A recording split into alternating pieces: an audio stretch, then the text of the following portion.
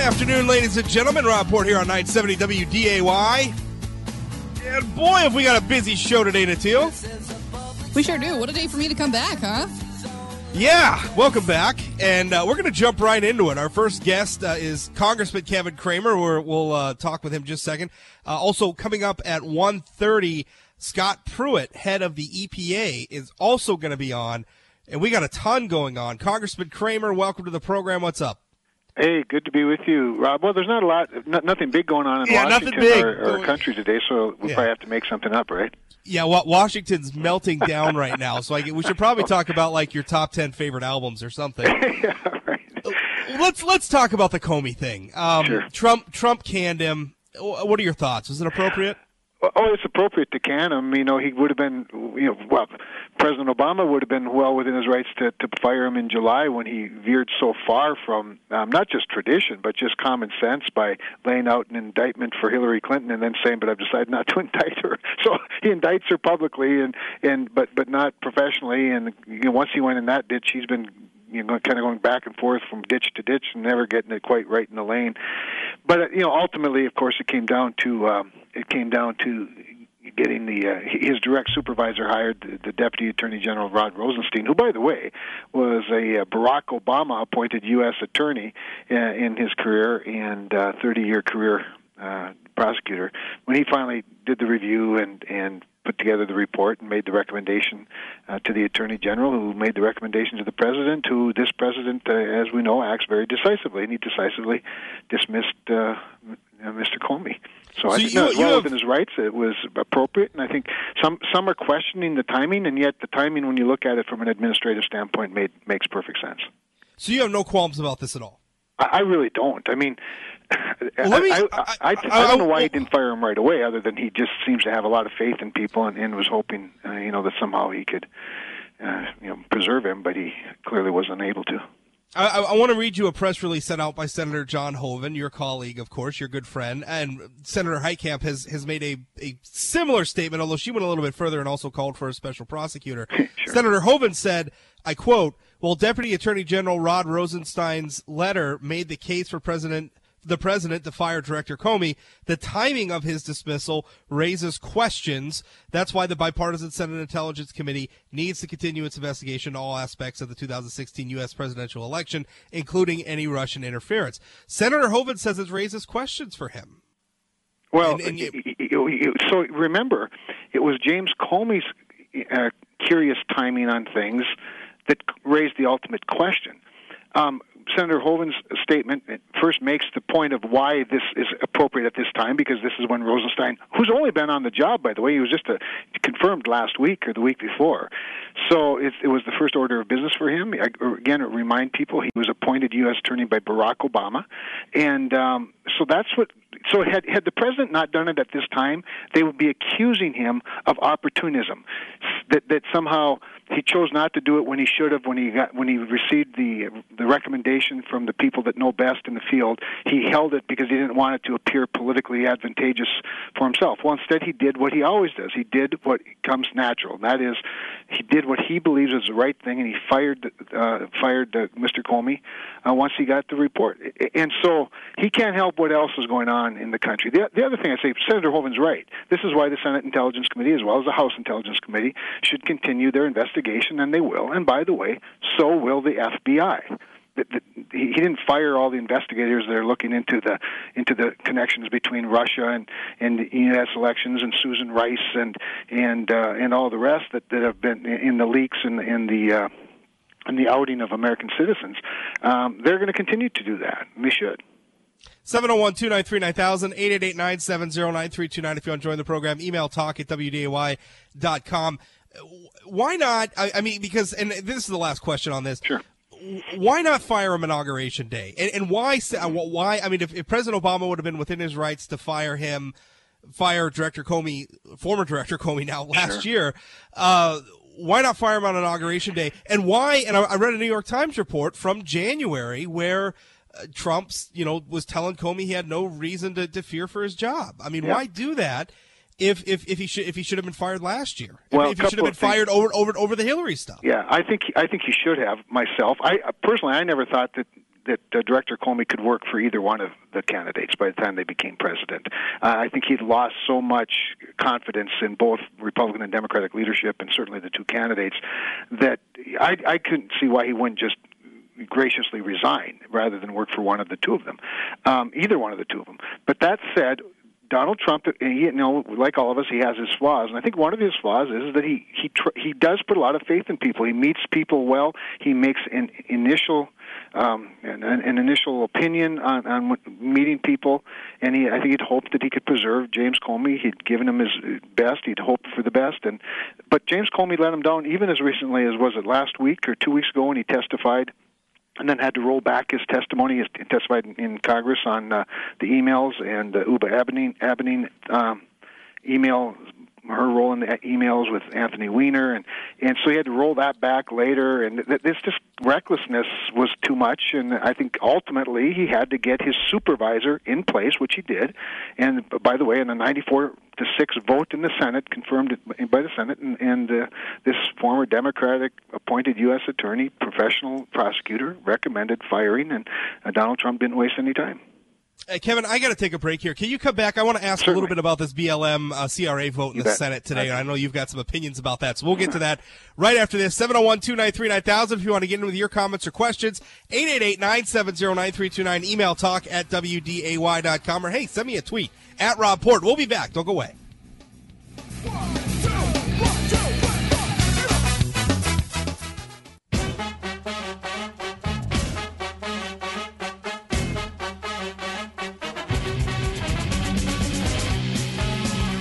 Welcome back. Rob Report here on 970 WDAY, talking with Congressman Kevin Cramer. Kevin, the United States Senate had a vote on a CRA, which I guess is the Congressional Review Act. That's correct. And it's regarding, and the Congress has been using the CRA a lot lately to repeal a lot of Obama-era regulations. One of them was a methane rule implemented by the Bureau of Land Management.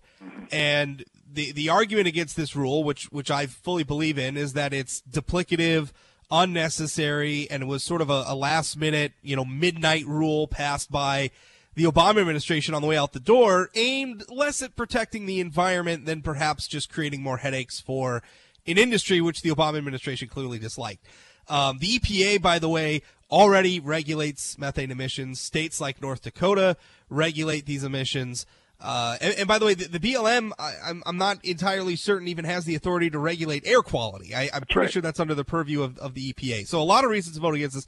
But Senator Heidi Heitkamp was not just a vote against the CRA to repeal this rule, but was the deciding vote. I mean, it was 49-51. If she had flipped the other way, it would have been a tie, and Vice President Pence would have settled the matter.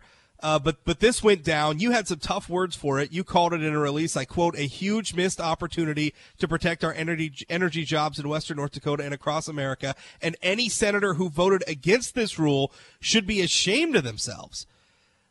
You want to expand on that? That goes for John McCain, too. But you raised all the relevant points.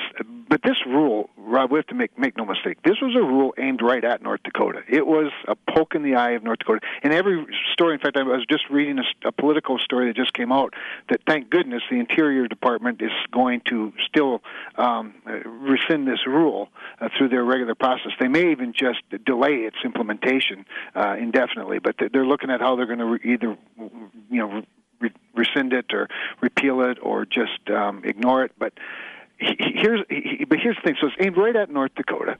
There's not only is it duplicative, it far exceeds. By the way, North Dakota has the most restrictive venting rules in the country. So we already have the strictest venting rules. So to add another layer of it and compliance with an agency that, you're exactly right, does not have Clean Air Act authority, the EPA does, working with states, it was really wrong-headed. And this beautiful thing about a CRA is when we pass a Congressional Review Act that repeals a midnight rule by the president, it's dead. That means the agency cannot bring it up again, and nor should they. They don't have the jurisdiction. But instead, we're going to have to play this game unless somebody changes their mind sometime in the next couple of hours and they bring it up for another vote. But Senator Heitkamp's vote was disappointing, but it was what I think I probably have told you before. I always believed that Chuck Schumer would let her be the 51st vote, and he'd let her be the 49th vote, but he'd never let her be the deciding vote to pass the CRA and repeal the rule. That's exactly what happened. She came down to, her hands were sort of tied because her leadership wasn't going to let her be the deciding vote. I'm looking at a press release from the North Dakota Petroleum Council, and obviously they're the group that represents the oil industry in North Dakota. They said, expressing disappointment in Senator Heitkamp's vote, and then pointing out that just yesterday she was praising the EPA for signaling that they're going to approve a carbon capture and sequestration program, and she was sort of praising the EPA, recognizing the primacy of the state in these regulations. And basically, I guess the Petroleum Council, for me to not put words in their mouths, but I guess summarize their point is, where were you on this one then, Senator? I mean, what constituency is she serving by doing this? And by the way, I'd love to have Senator Heitkamp on the show to explain it sometime, but her staff doesn't return my emails or anything, so I can't get her on the show. So I don't know, Congressman, who is she representing with this vote? Well, like I said, it's one thing to be the 51st, 52nd, 53rd, or even 59th vote on a 60-vote threshold. It's another thing to be on the right side for your constituents, and when you're the 49th or 48th or second vote. But when you have to be the 50th vote, that's when you have to choose between what's good for your state and your country and what your leadership wants. And I suspect I don't want to diminish how difficult that position is. She's got a pretty rough leader there in Chuck Schumer, and of course the environmental extremism that run the Democratic Party in both in North Dakota and the country, no small matter. But here's what I would say to anybody that questions whether methane, whether there should even be further measures to stop flaring and reduce venting. Methane is not a waste product. It is a commodity. And if on federal lands capturing that methane is difficult, we don't need more regulations to do it. We need fewer regulations. The companies that capture the methane, they want to capture methane. They're in the business of capturing fossil fuels and selling them for a profit. But the same agency, the BLM, has been difficult to get permits out of and certificates and clearances, easements, so they can build that infrastructure, the gathering lines and things that allow them to actually prevent the flaring and, by the way, make more money for the federal government in the process. So there's already the natural incentive to reduce flaring and venting. 701-293-9000, 888-970-9329. Last couple of minutes with Congressman Kevin Cramer. What else is going on out in Washington, D.C., Kevin? Well, I think, obviously the firing of Jim Comey is a big deal, but I think the other thing, obviously last week we passed the American Health Care Act. I saw yesterday I did a piece on MSNBC where they quoted an op-ed evidently by a former state legislator, Ben Hansen. Yes, yeah, sir. Where he said that this was going to affect 300,000 North Dakotans. And I think the MSNBC host was a little stunned when I told her there's only 700,000 total here in it. And if the state sought the waiver that they would need to even impact the part of the individual market that deals with people in the individual market that have pre-existing conditions, you'd be talking about less than 2% of the entire population, and that's almost implausible to get to through our process. And I think she was a little stunned to find out that that doesn't add up to 300,000. So there's the scare tactics are out. That it hasn't bothered me much. I went to Minot, as you know, yesterday. I missed you in Minot, where I held a town hall. I guess it was a couple of days ago, and holding a couple more here in Mandan and Bismarck tomorrow, and anxious to hear from citizens that either agree or disagree. Most of the people, I think, in the room in Minot disagreed. They either thought it was too generous, or they thought or they supported a government-run single-payer healthcare system. And I had Insurance Commissioner Gottfried on the show yesterday, and with the point that he made was, obviously this bill is probably not going to be the final policy that emerges from Congress on this. Any indication yet what the Senate's going to want to see changed?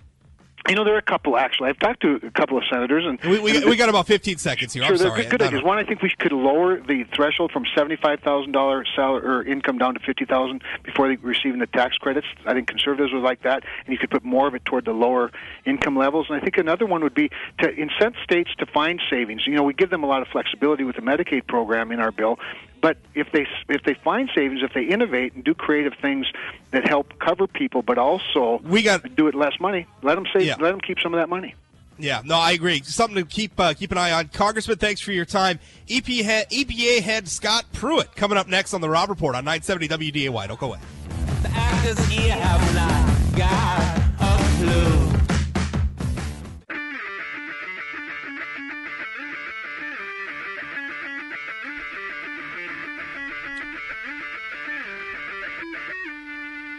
Welcome back. Rob Report here on 970 WDAY. If you've got calls or comments, 701-293-9000, 888-970-9329 is your toll-free number. Tweet me at Rob Port or send me an email, talk@wday.com. Joining me now is the administrator of the Environmental Protection Agency, Mr. Scott Pruitt. Mr. Pruitt, thank you for your time today. Rob, good to be with you. Good to be with you. We had in years past, I have joked to people outside of North Dakota that our pastime here in the state is suing the EPA because we've done a lot of it over the years, and I've noticed recently that you are striking a much different tone. You sent a letter to our governor, Doug Burgum, in which you said, I quote, "The days of coercive federalism are over." And then just recently, you indicated that your agency would be approving, or I guess indicated that you intend to approve a program for carbon capture and sequestration, which our state feels is very important for both the coal and oil industries here, and had been sort of languishing under the Obama administration for 4 years. Expand on this from us. I mean, is this something you're seeking? Is a better relationship with the states? Would you say that's a priority of yours? Oh, absolutely. In fact, I mean, if you go back to the inception of the agency, Rob, and the legislation that was passed, the Clean Water Act, Clean Air Act, those very key environmental statutes that we've passed through Congress, the Congress has been very intentional about making sure that states have a role. That the states have a voice, but beyond a voice, actually responsibility and leadership that they can show at improving our water quality and air quality across the country. And the past administration, to your point, simply disregarded that. They used the authority of Washington, D.C. They used the power of Washington, D.C. to coerce, to walk over the states. In fact, they looked at states as mere vessels of federal will, and that's not the proper approach either in achieving good outcomes, and it's definitely not the right approach as it relates to the statute and the Constitution. And so we've restored a focus here on cooperative federalism, partnership, working together, and North Dakota, with respect to this carbon sequestration issue that you cite, Rob, only state in the country that has applied for that type of authority, and we granted it to recognize that the states have expertise, they have commitment, they have resources, they have a desire to come in and make sure that we do things efficiently, protecting air and water quality, but here exercising the program in conjunction with this agency. So very, very right thing to do, and I'm glad that we were able to get this done. Governor Burgum's done a great job, and appreciate his leadership in the partnership. 701-293-9000, 888-970-9329, email talk@wday.com. We had another vote. Yesterday we got some pretty good news on the carbon sequestration thing. Today the Senate voting, and I realize that this is a BLM rule, but regarding methane emissions, and it's pretty complicated stuff. As the EPA, as the head of the EPA, I mean, my understanding is that sort of air quality regulation typically falls under your purview and not the BLM. Can you give us any insight on this? That's correct. I mean, the distinction here is it's public land, and there is a corollary rule that the one that you're referencing involves BLM and public lands, but there's a corollary rule that we're in the process of withdrawing, or will withdraw here, that involves private land. And so both are very important. And I think what, Rob, we need to recognize again is that the EPA has a very important role to play as it relates to air quality and water quality that traverse or transboundary across state line. But there's a very important role for states to play. And the way that this has worked historically is that the states and the EPA work together. They partner together to ensure good outcomes. And the past administration turned that on its head. I'll give you one statistic. Under the Clean Air Act, with respect to President Bush I, President Clinton, and President Bush II, those three presidential administrations issued 5 federal implementation plans under the Clean Air Act, 5 total. The past administration issued 56. And when I say coercive federalism, that's exactly what I'm referring to. Because when you do that 56 times compared to 5 over the 3 previous administrations, what you're saying is we're going to run over, we're going to coerce, we're going to intimidate, we're going to force the states to do things that otherwise, they're supposed to be doing, and we're going to do it in their place. And that's just simply a wrong way of doing business. And what happened as a result, Rob, is litigation. You mentioned North Dakota. As Attorney General of Oklahoma, I joined with Wayne Stingham and North Dakota at suing the EPA for its overreach. In fact, I've been, criticized by some of my opponents as saying you've put somebody in charge of the EPA who sued the EPA 13, 14, 15 times. My response to that is they deserved it. And they deserved it because they exceeded their statutory authority, they exceeded their constitutional authority, and when they got outside of their lane, they got sued and they got stopped. And so they didn't even achieve good environmental outcomes. All they did was incur litigation cost in the process. So it's a much better process to work with the states, to partner with the states, obviously follow the statute as passed by Congress. And look, this issue on carbon sequestration, North Dakota is going to be the primary regulator of that. We've proposed the rule. It's not been finalized yet, but that process has begun, and it's taken 4 years, as you indicated, since that request was first made for this agency to act. And so we acted decisively with the governor and North Dakota, and it's absolutely the right thing to do.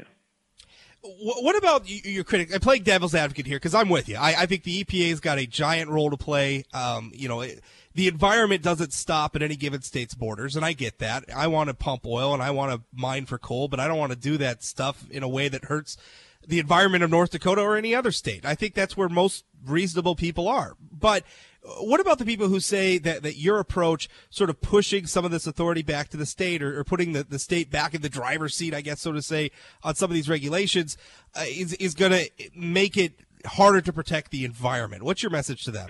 Well, look at the past administration's environmental record and ask yourself, what did they achieve? With respect to water, you had Flint and Gold King in Colorado. With respect to Superfund sites, you have 1,322 approximately Superfund sites across the country, which is more than when President Obama came in.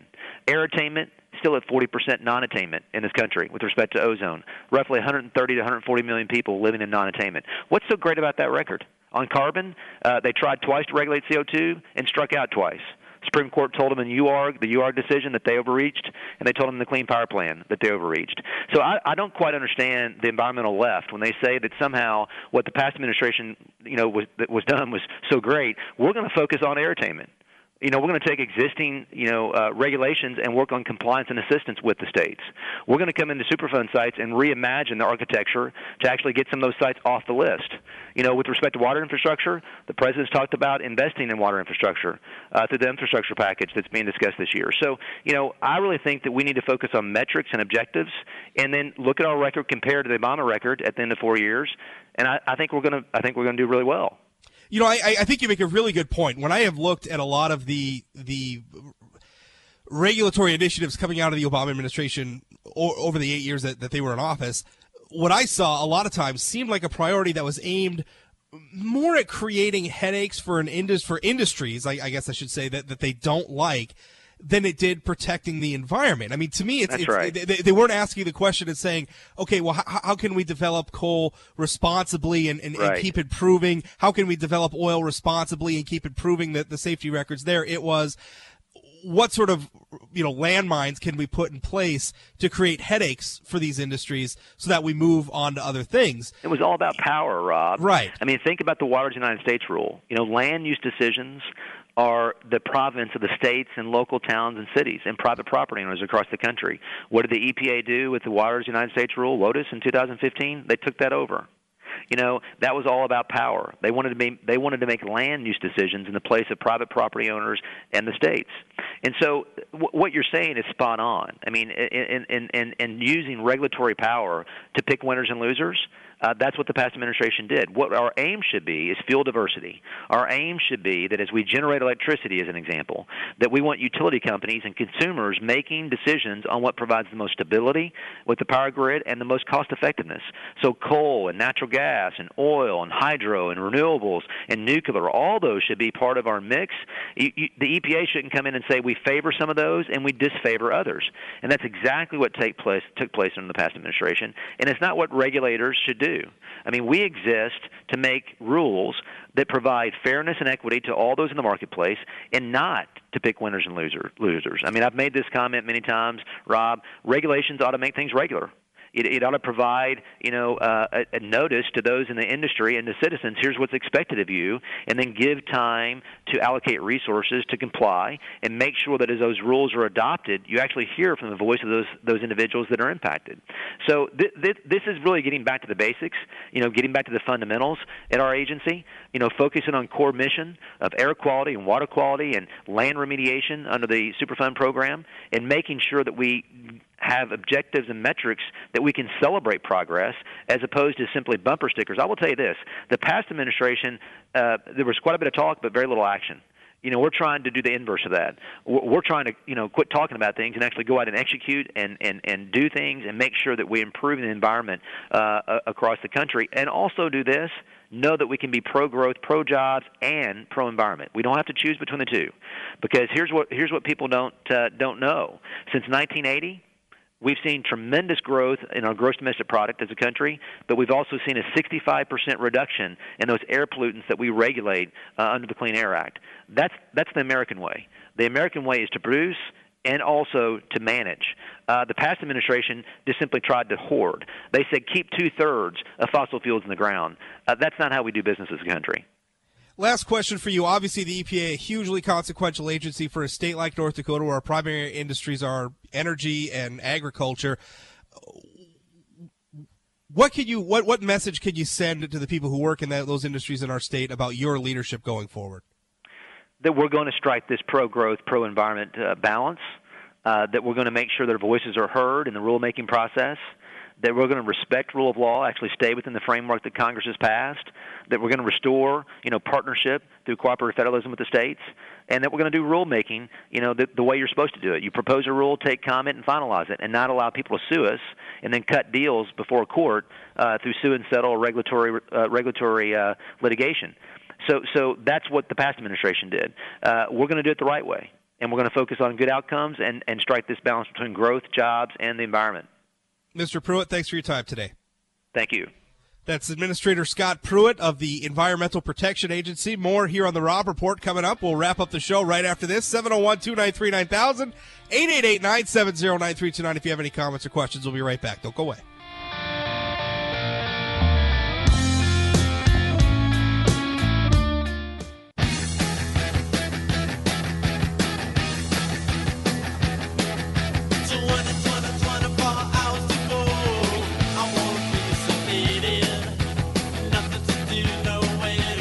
Welcome back. Rob Report here on 970 WDAY. 701-293-9000, 888-970-9329. Email talk at WDAY.com. Whew, Natil, we had a busy day. It was a really busy day today. I barely even got to say hi to you after coming back from vacation. You had me hopping right away. Well, there's a lot of stuff going on. Yeah, we barely touched on the whole Comey thing. Yeah. Well, we did a little bit with Congressman Cramer, yes. Yeah, a little bit with Cramer. And I mean, listen, here's the thing about it. The people out there who are saying this was, some people, it's a coup, which doesn't even make, the people who are calling this a coup, I don't think know what the word coup means. I would have to agree with you. A coup is where you take over. Trump wasn't trying to take over his own, he's already the head of state. So it's not a coup. Right, he's already the head of state, and he can fire the FBI director if he wants to. Now, that's not saying you have to agree with him firing Comey, but it's not a coup. You should understand what that word means before you use it. And the people say this is a constitutional crisis, I think, are a little bit overwrought too. I mean, listen, it's hard when the Democrats were out calling for Comey's head not all that long ago, and now all of a sudden the guy's a martyr to Trump's politics. I don't know. Trump could have handled it better, but come on, Comey had to go. And if you're worried about the Russia investigation, then fine, let's keep our eyeballs peeled on that. But canning Comey, I think that had to come. Let's see, we got a caller. Tom, go ahead. Yeah, it just happened so yesterday that Trump decided to get a lawyer to help him deal with these Russian claims and fires Comey at the same time. The reason why he fired Comey, if you believe that reason, it's just so ridiculous. You've got to say he's either inept or crazy or just the worst liar in the world. Because the problem is, there's so many layers to this, and it's hard to peel through them. Because on one hand, you read the assistant attorney general's reasoning for getting rid of Comey, and they're talking about stuff that happened with Hillary Clinton last year. Well, if that's the case, then why not fire him on Inauguration Day? And that was something I asked Congressman Cramer, and Cramer agreed. Comey should have been fired on Inauguration Day. Why wait till now? And so you've got that, but then on the flip side, you got the fact that he should have been fired.